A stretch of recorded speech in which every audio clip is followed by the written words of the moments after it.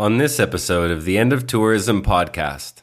These things change when our methods of transportation change. Roads go back to the Romans, but in our modern times, the highway, the superhighway created the suburb, and that destroyed the neighborhood, the downtown. It very much changed the nature of a city, and people who could afford to left.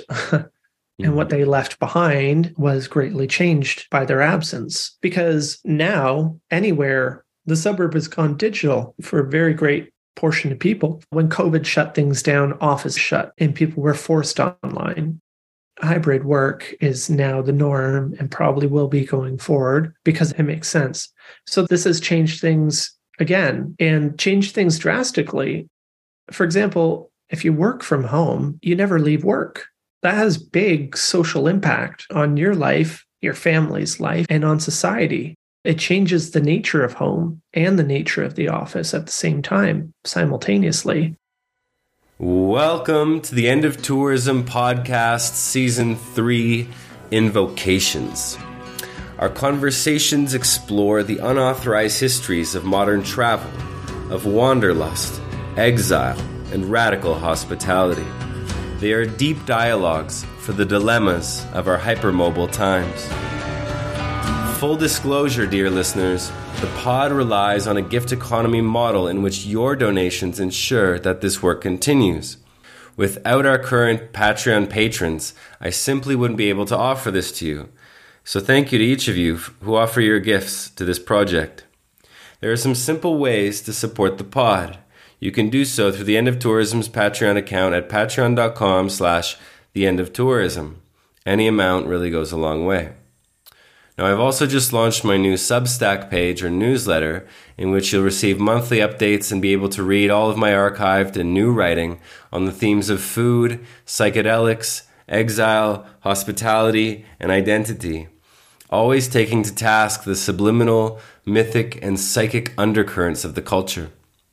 Substack will also soon host all of these podcast episodes, so you can sign up for free or on a subscription level basis at chrischristou.substack.com. That's CHRISCHRISTOU.substack.com. Now, stumbling across the pod is often made possible by those ratings-based algorithms we love so much.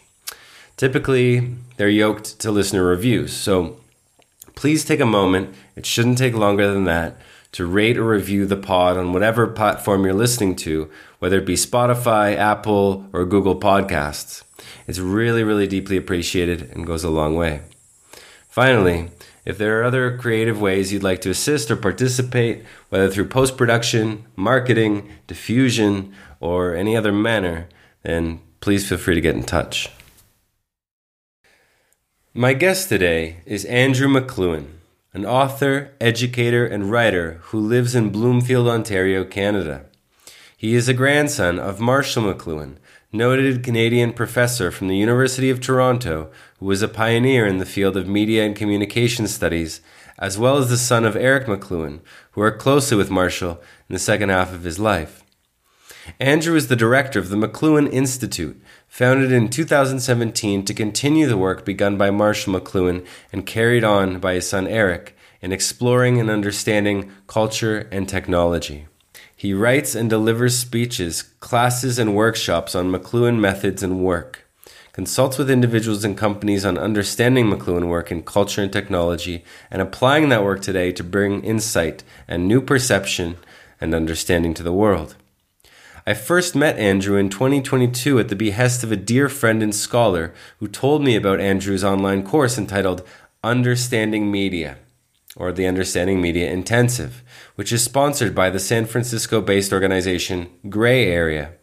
After spending close to a year studying one of his grandfather's seminal works alongside others online, I felt it would be imperative to have him on the pod and to discuss how, when we think about travel and technology, how the medium is the message. Welcome to the End of Tourism, Andrew. I'm so excited to have you on the podcast today. Thank you very much. It's really a pleasure to be here. I've been looking forward to this. Me too. So You are, for the benefit of our listeners, the grandson of Marshall McLuhan and the son of Eric McLuhan. You are a man in a long line of groundbreaking intellectuals and the current director of the McLuhan Institute. For our listeners, Andrew and I formally met through the Gray Area and McLuhan Institute sponsored course, the Understanding Media Intensive, which you currently teach.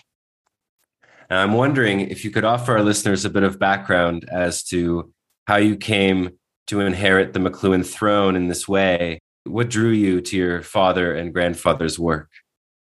Perhaps besides the obvious. Yeah. Well, the trick to answering a question like that is to be brief, because it's a long answer given that I'm, in my mid 40s at this point. It's a lifelong thing, which is maybe the obvious part. It's a bit of a family affair. It's maybe a little unusual. There aren't a lot of third generations keeping a family tradition going. Often people lose interest by this point. And to be sure, at a younger age, I wasn't very interested at all. It just happened that, I don't know what it is, because I've been thinking about it and why do I care about any of this stuff? And I think it's the right circumstances, the right distance from the sun, the right amount of moisture, a fertile soil, all these things come together. And here I am. I've always been a poet as long as I can remember. I've loved not only words, but I've taken an active interest in perception and experience, emotions, the secret lives of things which maybe people don't stop to think about, but prefer to just get their day going. I like to dwell on those things. And that this McLuhan work has a lot to do with that, a lot of paying attention to things that people overlook, a lot of investigation of perception and experience and change. And so the nature versus nurture question is sometimes difficult to attribute one way or the other. I think it has to be, or at least it is in my case, probably an equal mix. I mean, I just grew up around this stuff. My dad worked with his father, Marshall, from before I was born. So I grew up around this kind of work and interesting people and, philosophy or deeper questions, and encouraged to explore those sides of things. And although I took an interest in my teens, I found it difficult to understand and to approach the work. So I left it alone. Then I tried again in my 20s, and I think it made a bit more sense, but not quite enough to capture my interest. And it was in my mid 30s, about 10 plus years ago now, I suppose, that my dad had an invitation to speak in Poland. And my mom had been going with him on trips because he was a diabetic and he sometimes had, diabetic issues. And you really needed somebody on hand who understood what to do in an emergency situation, especially when there's a language barrier, right? So my mom would go with him to somewhere like Italy or France or, exotic locales. Poland wasn't necessarily high on her list. So I didn't have a lot going on. They asked if I wanted to go and I said, sure. And for the first time in my life, what my dad was talking about made real sense to me. I understood it in a way I hadn't before. And a little bit of understanding goes a long way. It can be an addictive thing. An epiphany is an experience that is unlike any other. There's really nothing to equal it. When something clicks and you understand something, it's really a wonderful thing, and it makes you want more. So, the few days I spent in Poland and there and back with my dad kind of broke things open for me. And I'd been working with him since he died in 2018, and just finding ways to get more and more involved since then. I've always been, I guess, a show and tell. Show and tell was my favorite thing at school, and I love sharing my experiences and my knowledge with people. And that just comes naturally to me. I'm also a performer. I used to play in bands and do poetry readings and all the rest of it. And I have a deep and abiding belief in the power of this work and the necessity of it in today's world. And I feel that I'm I don't use the word unique lightly. It really does mean no other. Mm. distinct. But I believe I am in a distinct position because I'm here in the midst of this legacy and this archive and collection. And having the background that I do, which isn't academic, but a regular person, I think I am in a unique position to bring this work to the world in a different kind of way than it has been before, not from an academic, but from a layperson's perspective. I really believe that, not to be falsely modest, but I don't think I'm an exceptional intellect or anything. I love words and ideas, but the way I say it is if I can understand any of these things, then anybody else can with a bit of work and a bit of help along the way. And I think that's perhaps what I'm suited to is being a bit of a medium between the information in today and tomorrow's audience. So that's perhaps brings us up to the present. So one of the things that I've loved doing is teaching this course on understanding media, which has allowed me to meet people such as yourself and by extension, whoever happens to be listening to this. Mm. Well, definitely an exceptional person and teacher in regards to the course I've been so blessed to be entered into and to participate in. And despite the obvious aspects of your father and your grandfather's work, this lineage that you've also been entered into, of the real dire importance of their work, it's also a blessing to see a third generation picking up the mantle in a way that is very much an endangered species these days, to say the least. And so, before we dive into things too deeply, which I imagine we probably will, I was wondering, this work that your grandfather pioneered, which today is often referred to as, from what I understand anyways, as media ecology, that he was Marshall McLuhan in the 50s, 60s, and 70s, introducing the world to this philosophy or this study that today has become something available to students in universities and post-secondary education and continuing education. I'm wondering if you could, if it's possible, to briefly explain to our listeners what media ecology is and why it might be so important for our time. Sure, I'd be happy to. As with many things, what media ecology is might depend on who you ask.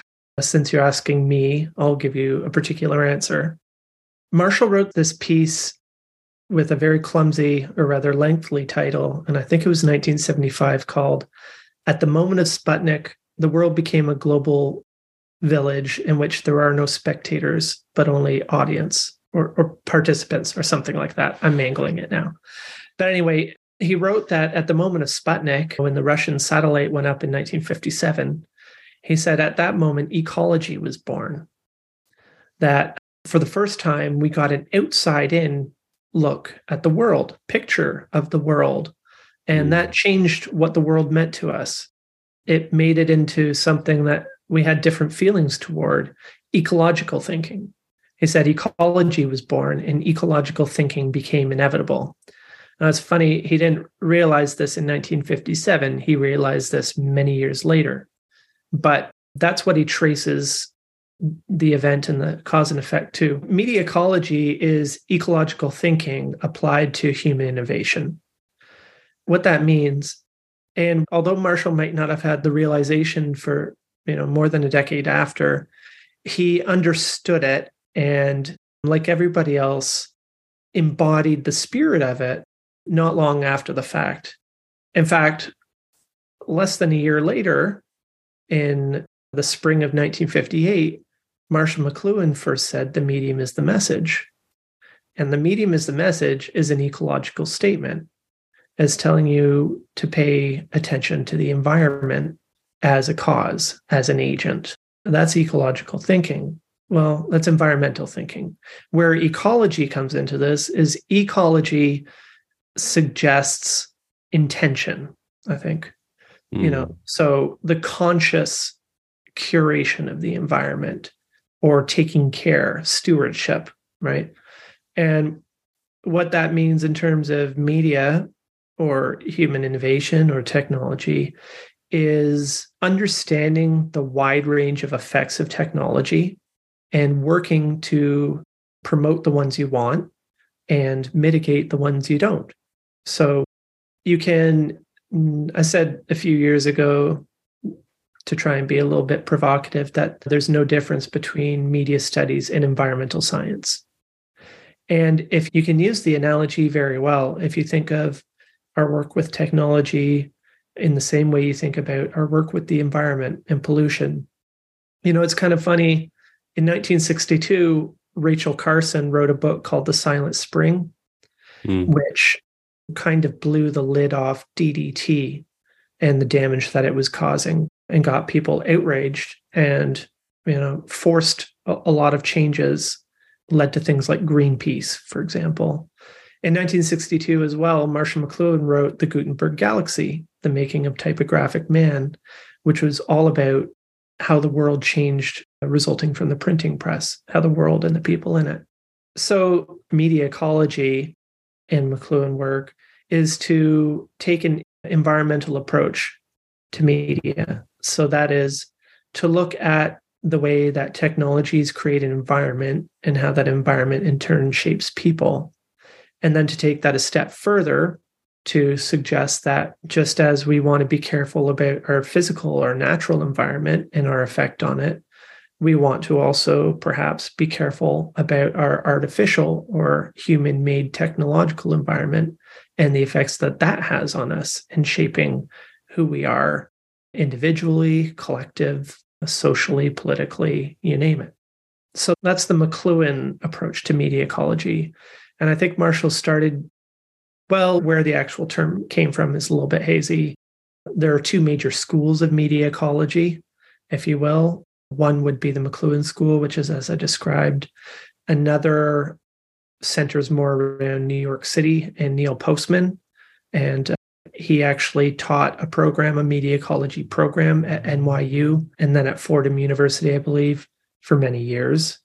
And the approach is a little bit different. We'll have to leave it at that for now. And perhaps you should interview somebody from the other media ecology scene to get into how they approach it. For sure. I'll put it on the list of other media ecology books that I've yet to read. So speaking of this thing that I've been contending with recently in regards to media ecology, which is what I've heard in the Understanding Media course and in your work and in the work of your grandfather and your father, which is media literacy. Essentially to say, well, if we can be conscious or aware of the way that our environments or our tools or our technologies are influencing our behavior, then we can also be unaware. We can also be unconscious of those things. And that's generally more often than not the case. So media illiteracy then is kind of what I'm referring to. And in that sense, it seems that a lot of this work around McLuhan work or media ecology is a way of trying to decipher the coded language that our tools or technologies have either within them or the ways in which we use them that we're not quite aware of. And so my first question on this deep dive is regarding the context of the coded language of social media and what you think the message or the context of that coded language might be. Mm-hmm. Well, the message is always change. So what are the changes that are resulting here? Media ecology and media literacy are, I think, complementary approaches, but they're different. Media literacy tends to focus on sort of propaganda studies or persuasion. Somebody is trying to sell you or persuade you of something for either ideological or commercial ends. So they want you to buy something, whether it's a product or an ideal political message. So it's about influencing and changing behavior, right? And the study of that and making you aware of that, media literacy generally. And that's obviously very important, especially as means to do so become more and more sophisticated and less obvious.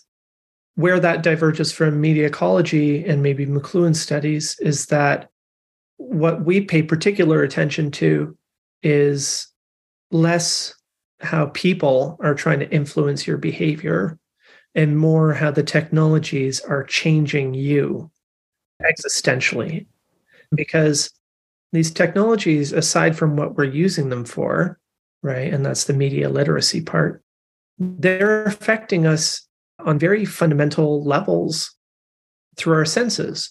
And everything that we know as human beings comes from the senses, one sense or another, or all of them together. Everything that we know is all information from our senses and then processed and turned into some kind of experience or impression.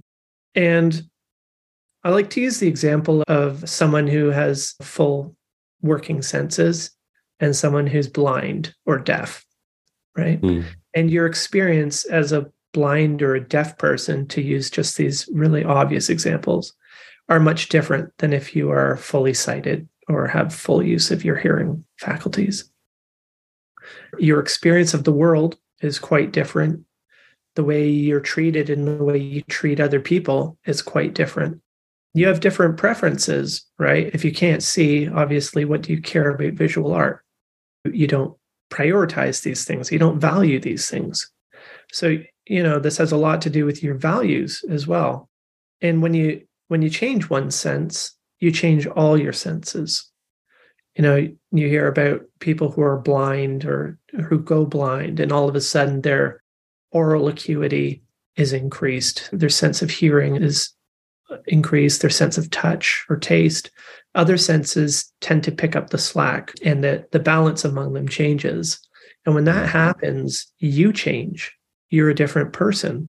You have different preferences, you have different values. When you get a bunch of those people together, you create a new society, So societal values change.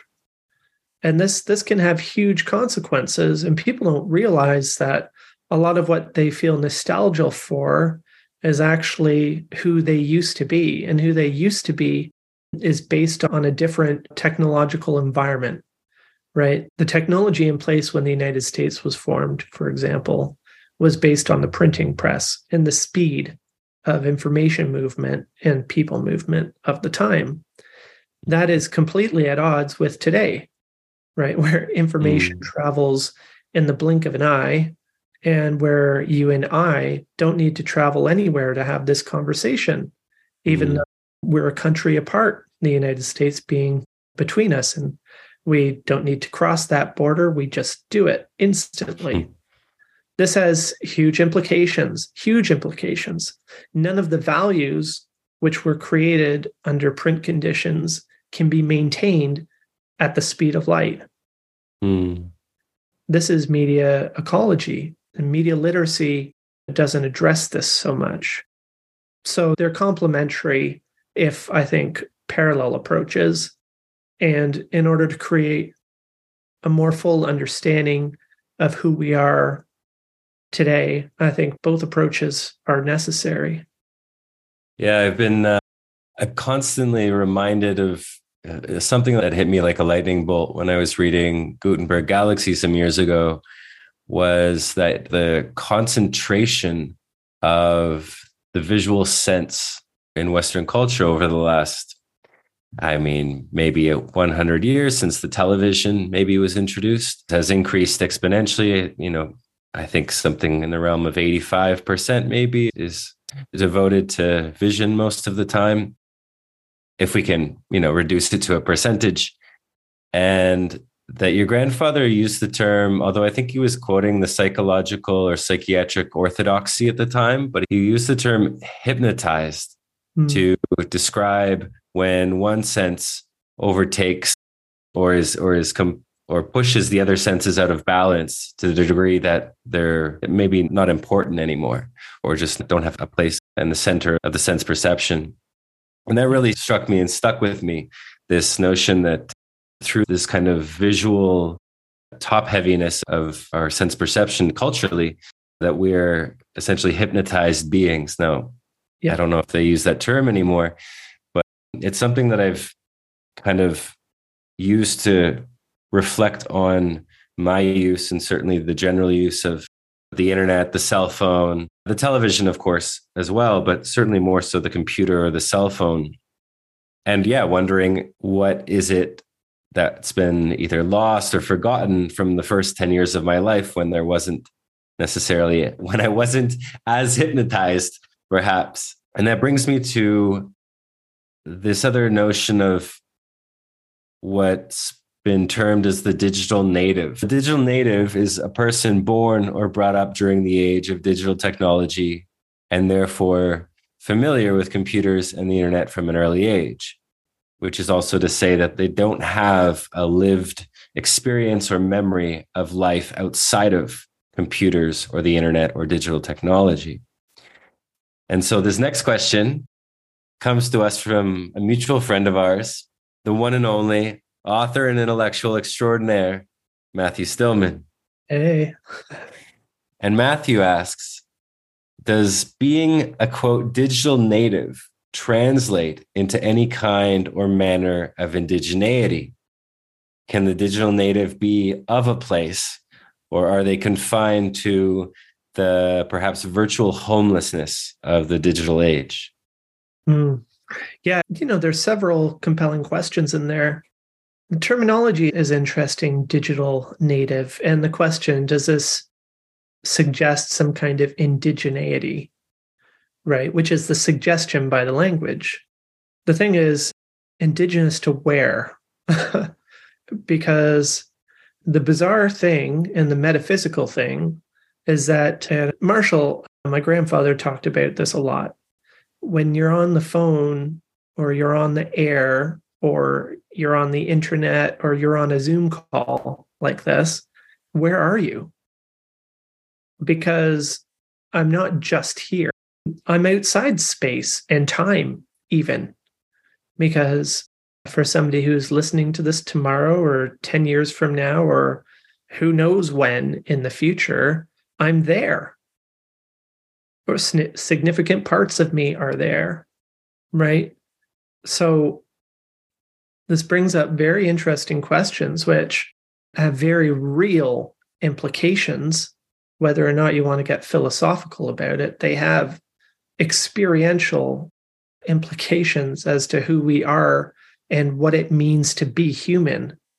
These are major changes for what it means to be human if you look at the timeline of humanity spanning hundreds of thousands, millions, whatever years. It's a huge leap. And it's a leap not of evolution, but of technology. But it's no less existential of a change. So that's one part of the question, native to where or when even, I mean, the idea of some immortality conferred by technology is not new of itself.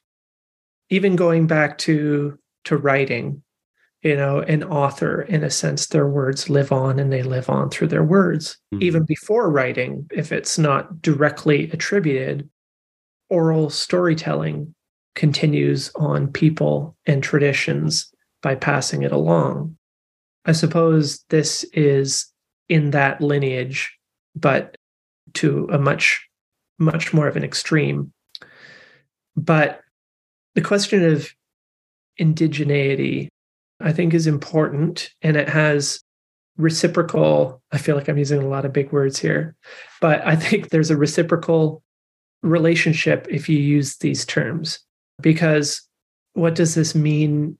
How does this change the idea of indigeneity at all for people who are of a place for thousands of years and can claim indigeneity there? It feels to me like a cheapening of that category in a way. But it's an interesting term because it's a new way to speak of a generation, digital native. I guess we've spoken about the TV generation, so that is kind of a precursor, but it's not quite the same flavor as digital native, But you're quite right. It is a huge change. And you and I can remember a time before digital everything where anybody born since the turn of the century anyway can't. And that means something. Again, coming back to who we are sensorily, there are huge changes. To go back a little bit to your question about the message of social media, one of the ways Marshall and my father investigated anything, what the message might be in many ways, but one of the simplest, which anybody can do, is found in the subtitle of one of his well-known works, The Medium is the Massage. And the subtitle of that work is An Inventory of Effects.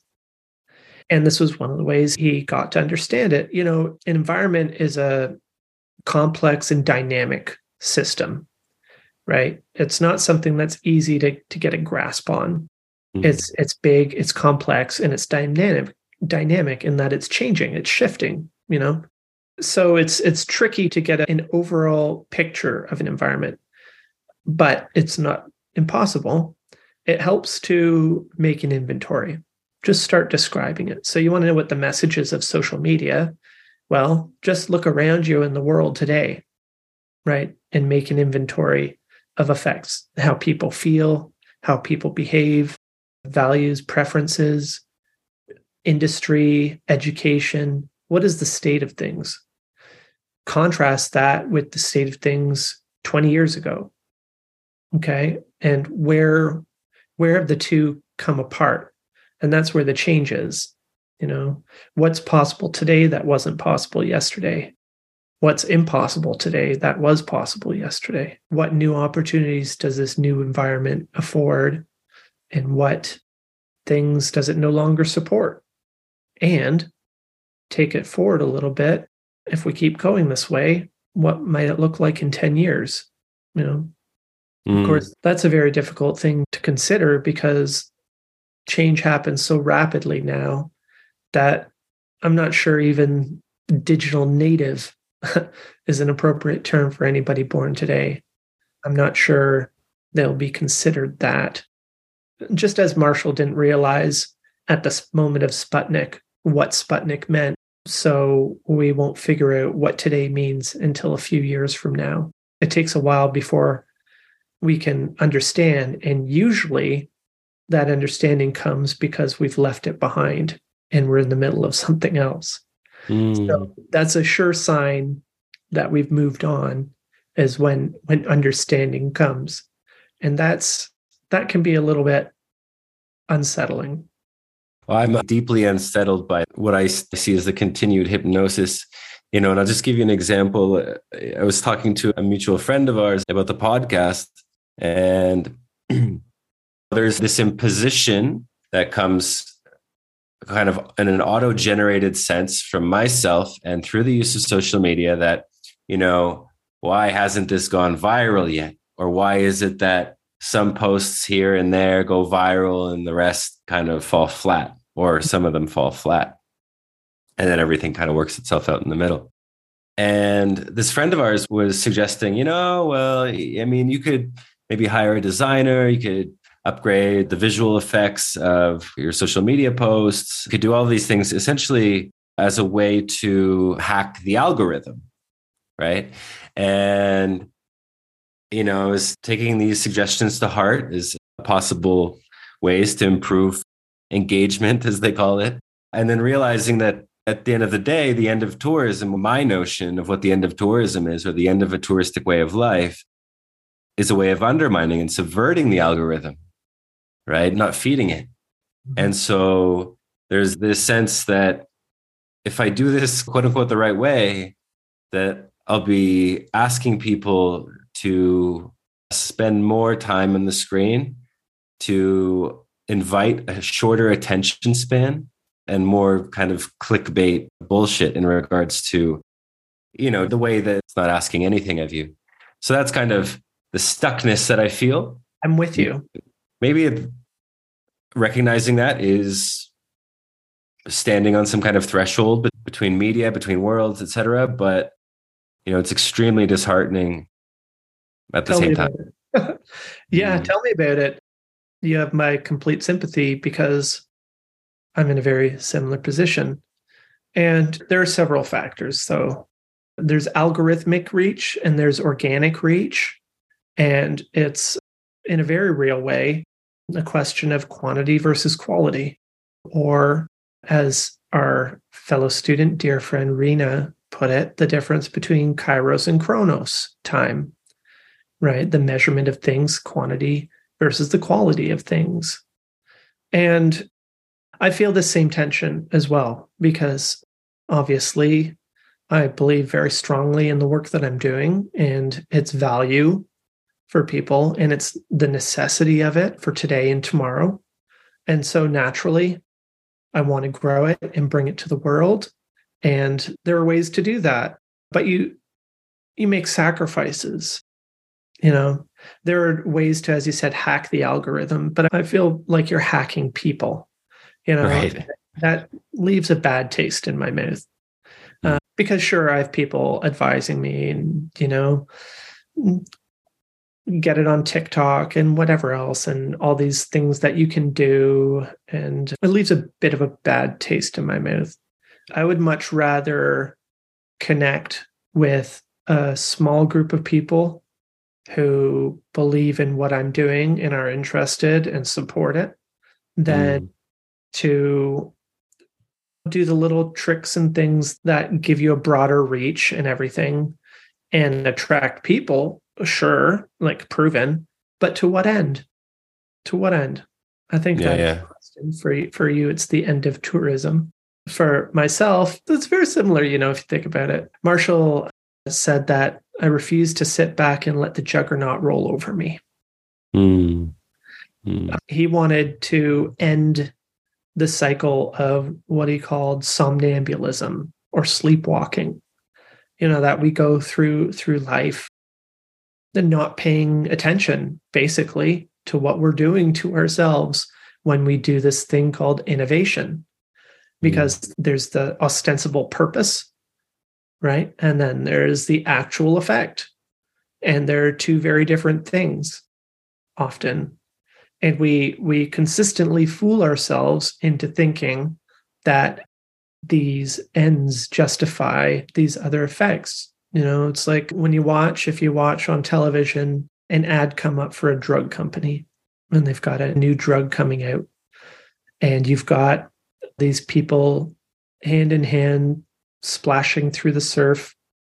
Or let's say they're splashing through the surf and they're going on a kite thing and they're horseback riding along the beach and come to sunny Mexico with your family for your all-inclusive resort, right? But what they don't advertise is the real effect of that. And that is the marginalization of communities, the gentrification, the loss of culture, the change, all these things, these cultural changes that result from hypertourism. On the drug side, you have people hand in hand, walking through the heather and living their best lives, and God, life has been improved. And in the background is this guy speaking rapid fire, telling you all the horrible stuff that will happen if you actually take this drug. You're going to have diarrhea and possible internal bleeding and cognitive impairment and all these other things that could happen, all these potential side effects. It's a questionable benefit, and this is the same relationship that we have with our technologies. We see these devices as labor saving or enabling things, but what way of life do they end? What values that we currently treasure are overturned? What values will be creative? Because they're oftentimes at odds with each other. And speaking generically of we tend to decry the loss of our values, and we do it loudest on Twitter. And we don't see the disconnect. But there's a very real relationship happening here, and we have no idea because we really don't want to know. Because it suggests responsibility. And just like when I'm signing up for my all-inclusive trip to Cabo St. Lucas, I don't want to think about the effect on the local economy or local culture. That's not part of the package that I'm interested in. I've got a week off work, and damn it, I just want to eat and drink and have a good time with my family. And rightly so. But is that the way it should be? I don't know, Mm. but I understand it because, you know, we've got to live our life. And in order to live our life, we have to let things slide. We have Mm. to. At this moment, my heart is beating and pumping blood through my body. My hair is growing. My nails are growing. My body is doing all these things vital and necessary to its function that I'm not consciously doing. Because if I sit here and think about it, how am I going to get anything else done? You know, we Mm. have to let things slide. We talk about the difference between living in the country and living in the city and how, oh, it's so much friendlier in the country. In the city, you're nobody and it's cold. And well, out here in the country where I live, I know a lot of my neighbors. I'd say hi to people on the street, but that's because there's very few of them. If I lived in the city where I have 500,000 neighbors, not, 50 neighbors, I couldn't possibly say hi to all of them. I'd never get anywhere, you know. We have to let things slide in order to function. Mm.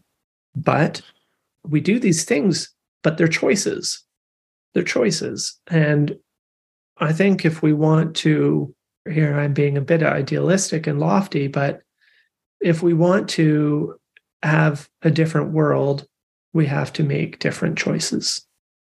And hand in hand with that, I think we have a lot more agency than people assume. The choices aren't necessarily easy or comfortable. And certainly they're easier and more comfortable for some people, but they are choices, difficult or not.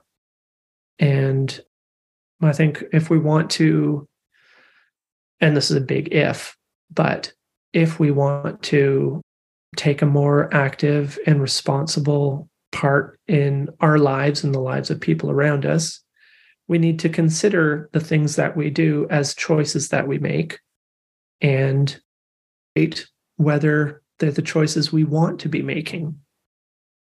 Mm. Yeah. Mm. Yeah. And I don't know exactly how we got from there to here, but here we are. Amen.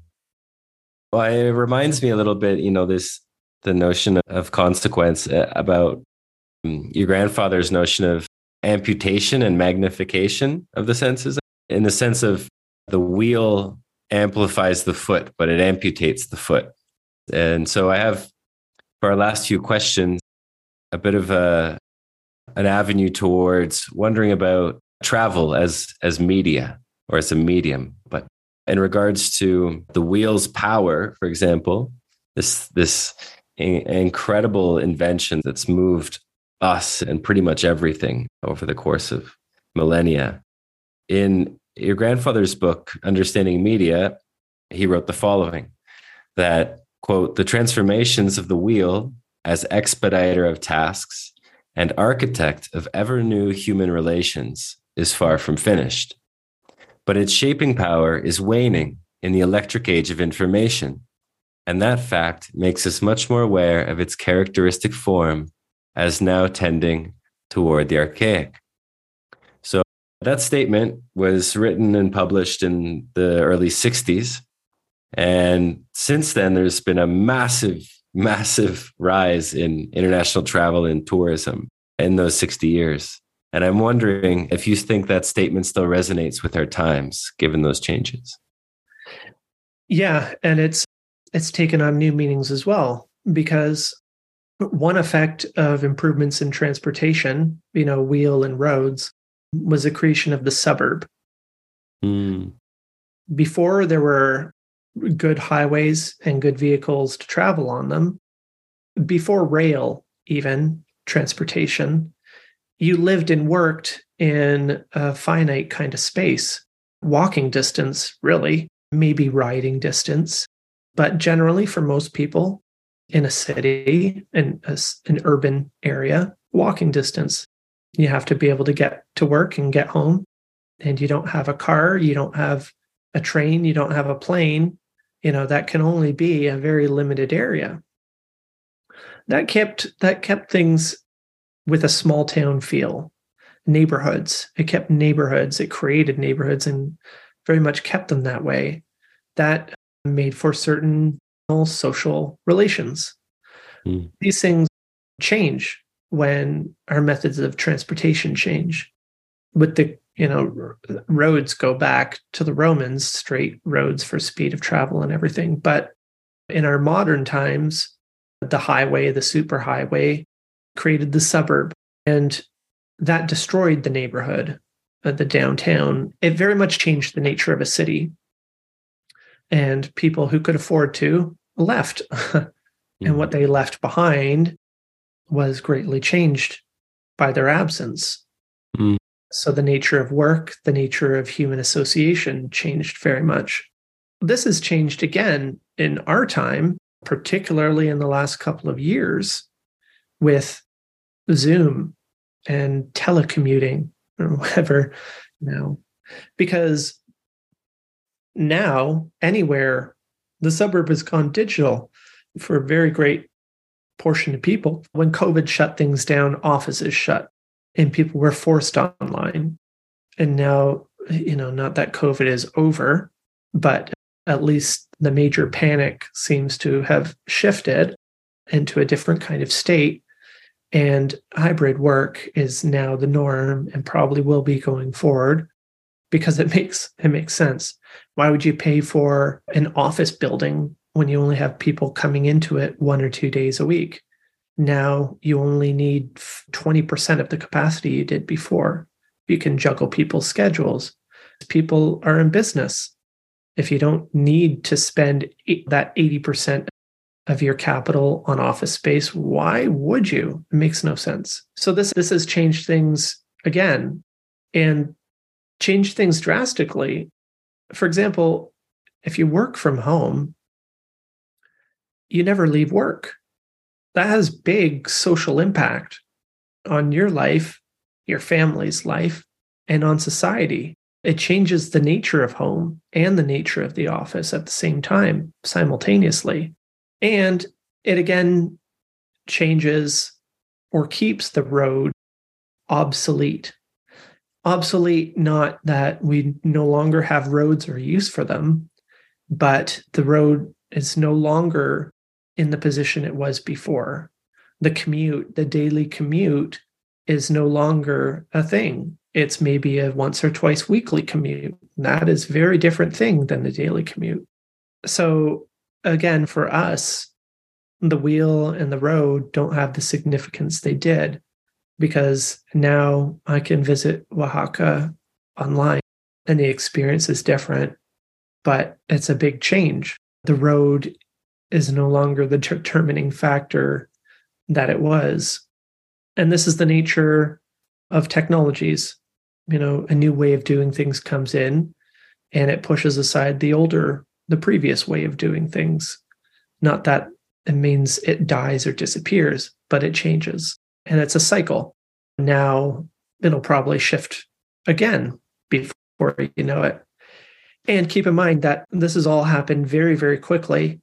And it's all kind of held together by spit and hopes and dreams. If the internet goes down, it all falls apart. And that's a big if.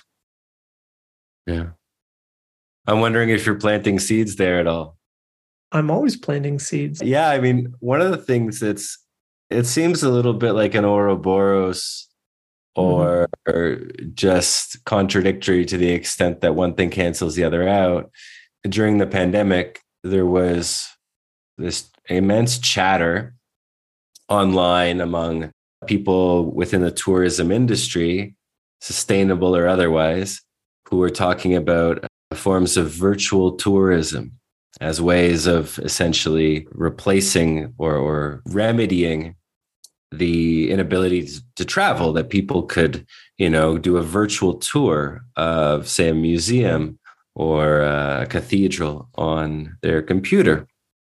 But it wasn't just something that was developed for pandemic times or times in which people weren't able to travel, but as well for afterwards, essentially, understanding that for the critics in regards to sustainability, that, if either people can't travel, if they don't want to, if they don't feel comfortable anymore because of possibility of disease, and even beyond that, the consequence of, for example, international air travel, that will make virtual tours and they can do this.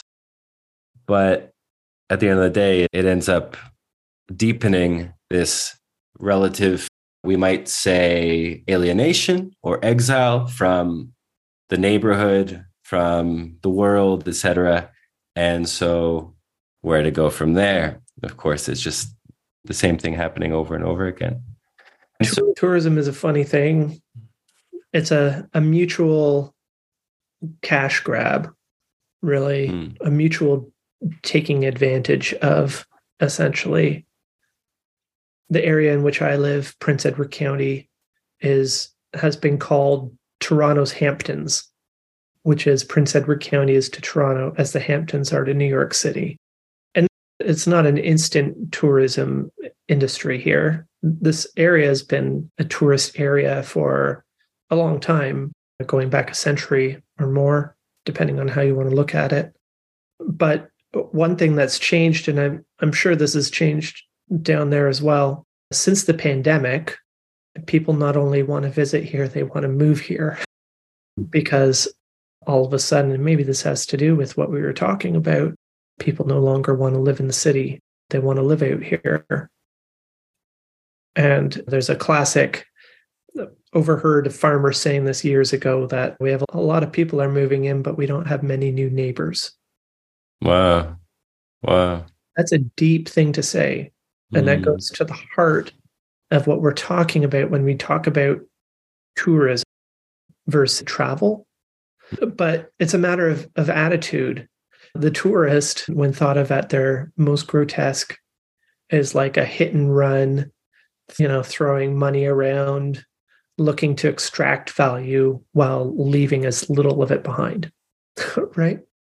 And then in between there, you have the tourist economy, or the operators who are trying to extract the value from the tourists and being business people, leaving as little of it behind as possible, not really doing much to enrich the people or the area itself.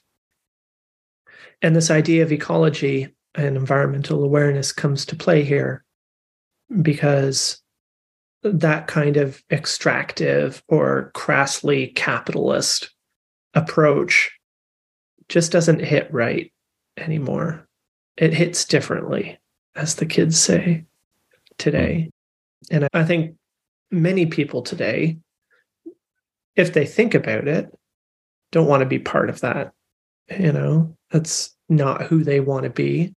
They have some sympathy, but at the same time, they also have a week off and they want to relax. Well, so what can they do? What's the solution here? The difficulty with digital tourism is the depth of experience. It's shallow. While it's wonderful having this conversation, I'd much rather have it there with you. It's a completely different experience and a much more fulfilling experience to be there. It's a much more fulfilling experience to be in the museum than to take a digital tour, even in VR or something. What is the answer? Is a very deep question, actually. I think it's a vital question. I think the notion of sustainable tourism is a contradiction in terms, right? Because the idea of tourism in itself is not sustainable. So what is a different solution? That's an interesting question. I'm not sure I have an answer to, but here's something to think about. Marshall McLuhan got a lot of ideas from Mr. Edgar Allan Poe. Okay. Edgar Allan Poe is credited with inventing the modern detective story, the detective novel. Not Sir Arthur Conan Doyle with Sherlock Holmes, but Edgar Allan Poe with Dupin. And the archetypal detective and the stereotypical detective story goes like this. There's a body, the scene opens and somebody's died, and the detective comes in and has to figure out who done it and how they did it. So they spend the rest of the story, the novel, looking for, piecing together clues, and working backwards to find out how this event came to happen, how this murder was caused and by whom. So Marshall said we begin with effects and we work back to causes. So what does the end of tourism look like? I think perhaps that's not the aim here. You're not looking for the end of tourism as such, because, as they say, nature abhors a vacuum. So you end tourism, then what? Right? A better approach would be, how can we do this but better so that everybody wins, right? So now our objective here is everybody wins. Okay, well, that's a different question. Well, what does everybody wins look like in this situation? That is where you need to start. And when you figure that out, then it's a matter of working back to, well, how do we get there? But first, we have to have a destination. And I think the end of tourism is not the goal, not the destination, but the journey. Yeah. I mean, it's a very much an open-ended thing that I think desires more than anything to wonder deeply about how it came to be this way. Right. And so I think you gave us a little bit of blueprint for how to proceed in that regard. Awesome. I have two final questions for you, if that's all right. Sure. One of them, I might have to edit out. And I'm going to read the question as our good friend Matthew wrote it. No problem. I often enjoy answering questions indirectly or not at all. That's the prerogative. Okay.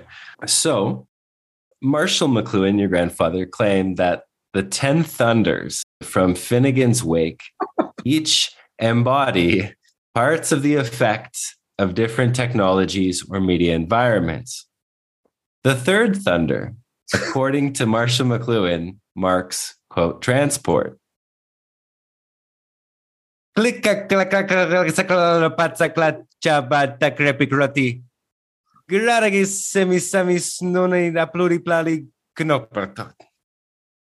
That's the thunder. The question is, can we attempt to break apart the portmanteau or thunder to see what it might say about the effects of travel?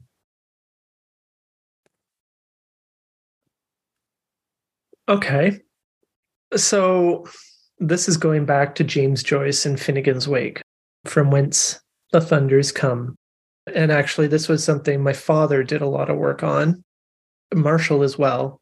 But it was my dad that broke open the thunder thing. And he reported on it with his master's thesis, I think, Menippean Thunder at Finnegan's Wake, which was published eventually as The Role of Thunder in Finnegan's Wake.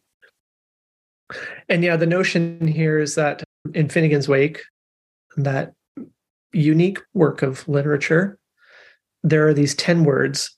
Each of them have 100 letters to them.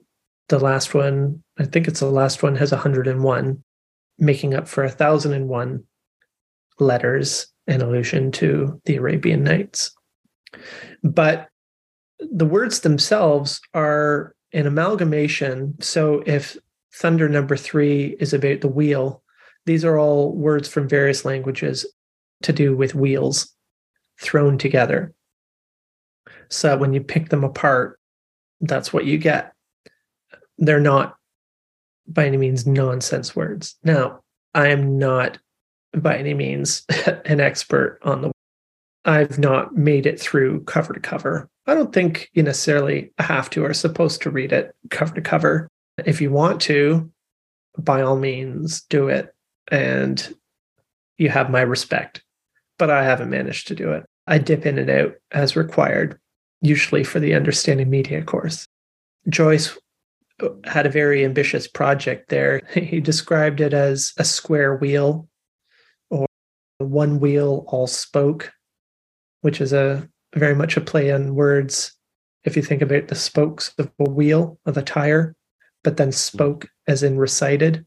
Levels of meaning and interpretation, most of them intentional, happening in there. It is a good example of the fact that meaning is manufactured. And there are many ways to interpret things. There are many things happening layered on top of each other at any given moment. And they have literal meanings, they have spiritual meanings, allegorical, anagogical, all sorts of meanings all happening at the same time and levels within them, depending on how you want to decode them. I have zero idea how far that goes to answering the learned Mr. Stillman's question. I'm sure he'll let me know. Amen. Well, thank you, Matthew, for your questions. Thank you always, Mr. Stillman. And to finish up, we have one final question that also comes from a UMI alumni. And this final question comes back a little bit to what you were referring to earlier as the capacity or responsibility to make different decisions, to change our minds, and by virtue of that, perhaps change the worlds we live in. And so it has to do with education. And the question begins in this way. Many would agree that the average person's relative media illiteracy stems from a lack of education. When we approach a new tool or technology, we're typically given instructions on how to use it, but never how it might use us. And so we're left with instruction without much awareness. And this question, finally, comes from Rena, a perpetual student and fellow cultural educator. And she writes in to ask, what do you imagine an achieved education would look like in our time?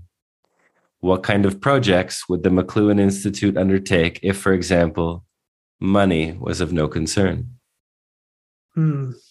Well, I'm really fortunate and blessed to have such wonderful students. It's great. I don't know what to say about it except to say that I feel very, very grateful. If money were no object, well, for me anyway, McLuhan work isn't so much training in concepts as training in percepts, training people how to notice things, how to become conscious, because that's the key to empowerment. The key to making different decisions is in enhancing your understanding, enhancing your perception, right? It's that whole Rumsfeld thing about known knowns and unknown unknowns. And we don't know what we don't know. We don't know what we don't perceive. I'm going to let you in on a little bit of secret about UMI. Understanding Media Intensive, this course that you're taking and others have taken, is a very intentional thing. You know, we're there ostensibly to look at and study this book, Understanding Media. That's the content. Okay.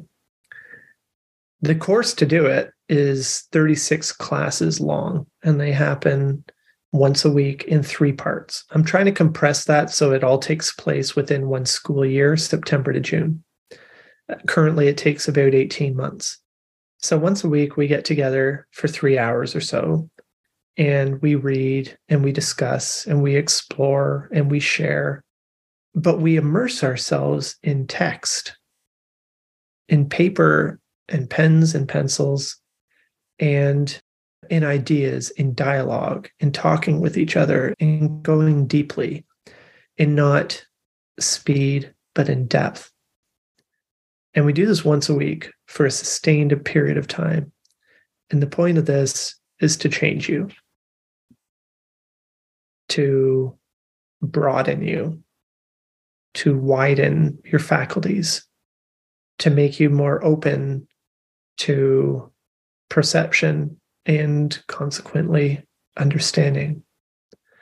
And that is a supposed side effect of the course, but it's really the primary purpose. If money were no object, I would not have to charge anything for the courses. I really hate's a strong word, which I don't like to use, but I resent that I have to charge people to take the course. I'd love to do it for free. And honestly, I end up doing it for free for a lot of people because there are scholarships. Do you allow swearing on your podcast? Yeah. Personally, fuck a paywall. That's how I feel about it. At the same time, I got to heat the place. I got to light the place. I want to build. I want to offer things. And I can't do that without money. I got infrastructure to support and to develop. So I have to make money. It's not really an option. I have a legacy that I've somehow taken on, and I now feel responsible for its continuance. Nobody forced that on me. I took it on myself, but it's incumbent upon me to figure it out. So, dear listener, if you're out there, you can support my work by signing up for Understanding Media Intensive if you want to, if you care to, through grayarea.org, or actually have a Patreon page. I've got like 50 people on my Patreon page, and most of them, honestly, are in there for $1 a month, which is great. The fact that there are 50 people out there that pay anything a month to help me is amazing. Right. It means a lot, but it doesn't fix the furnace that I had to fix last week, and it doesn't do a lot of things. So I'm about to revamp the page because it's that same tension which we were talking about of quantity over quality and feeding the algorithm. Because if I want to make this thing sustainable, I've got to have a greater reach than I currently do. And at the same time, if I have a greater reach, I can't have the same relationship with people that I currently do. So there's sacrifices and choices that I'm having to make, but I'm not independently wealthy. I inherited a great intellectual tradition, but I didn't inherit the estate to support it. So that's where we are. And yeah, if you care to support what I'm doing, I appreciate it. Well, I'll make sure that all of those links to the Patreon and the McLuhan Institute and Understanding Media via Gray Area is up on the End of Tourism website. You also have a Substack. Is that correct? Oh, right. I have that too. I have a Substack. So the idea with my Substack is that I kind of wanted to resurrect something called the Distant Early Warning newsletter, the DoLine newsletter, which Marshall put out in the late 60s. And I wanted to do something similar. And the idea was to do a hybrid digital physical thing, because the heart and soul of what I do is rooted in accessibility, making this work accessible in terms of being available, but accessible in terms of, like I said, with as few barriers as possible, financial or intellectual. So I wanted to do a digital version that anybody could access for free. And I wanted to do a physical version, a mail out, that would be by paid subscription and something that people would like to have and to hang on to, and that would support it. However, I've been unable to find a partner to make that happen. Basically, it's like, well, get back to us when you have a few million followers. And it's like, okay, when I have a few million followers, I won't be needing to get back to you. But anyway, right? It's like, so I've got that Substack, and oh shit, what is it even called right now? I believe it's mcluhan.substack.com. Thank you very much. So what I'm going to do is I'm aiming to do a monthly newsletter, which is really going to be kind of a roundup of interesting McLuhan stuff with commentary from myself to bridge it from yesterday to today and make it useful. That's basically the pitch. In the meantime, you can subscribe to it, and when I turn the monetize button on, you'll be able to pay for it as well. Amazing. Perfect. Yeah, I'll make sure all those links are available in the homework section of this episode for our listeners. Thanks, Chris. It's a great honor, and the world is deeply indebted and deepened by virtue of your work and your willingness to see that work into the world. So stop. Hey, it's true. I wouldn't lie. I appreciate it. Well, thank you so much for joining us today, and have a beautiful, beautiful day there in Prince Edward County. Thank you very much, Chris. My best to you and everybody listening. Thank you for listening to the End of Tourism podcast. If what you heard had its way with you, if the arrows hit their mark, click subscribe on Spotify, Apple Podcasts, or wherever you're listening. To go deeper, join us at theendoftourism.com and follow us on social media under the handle The End of Tourism.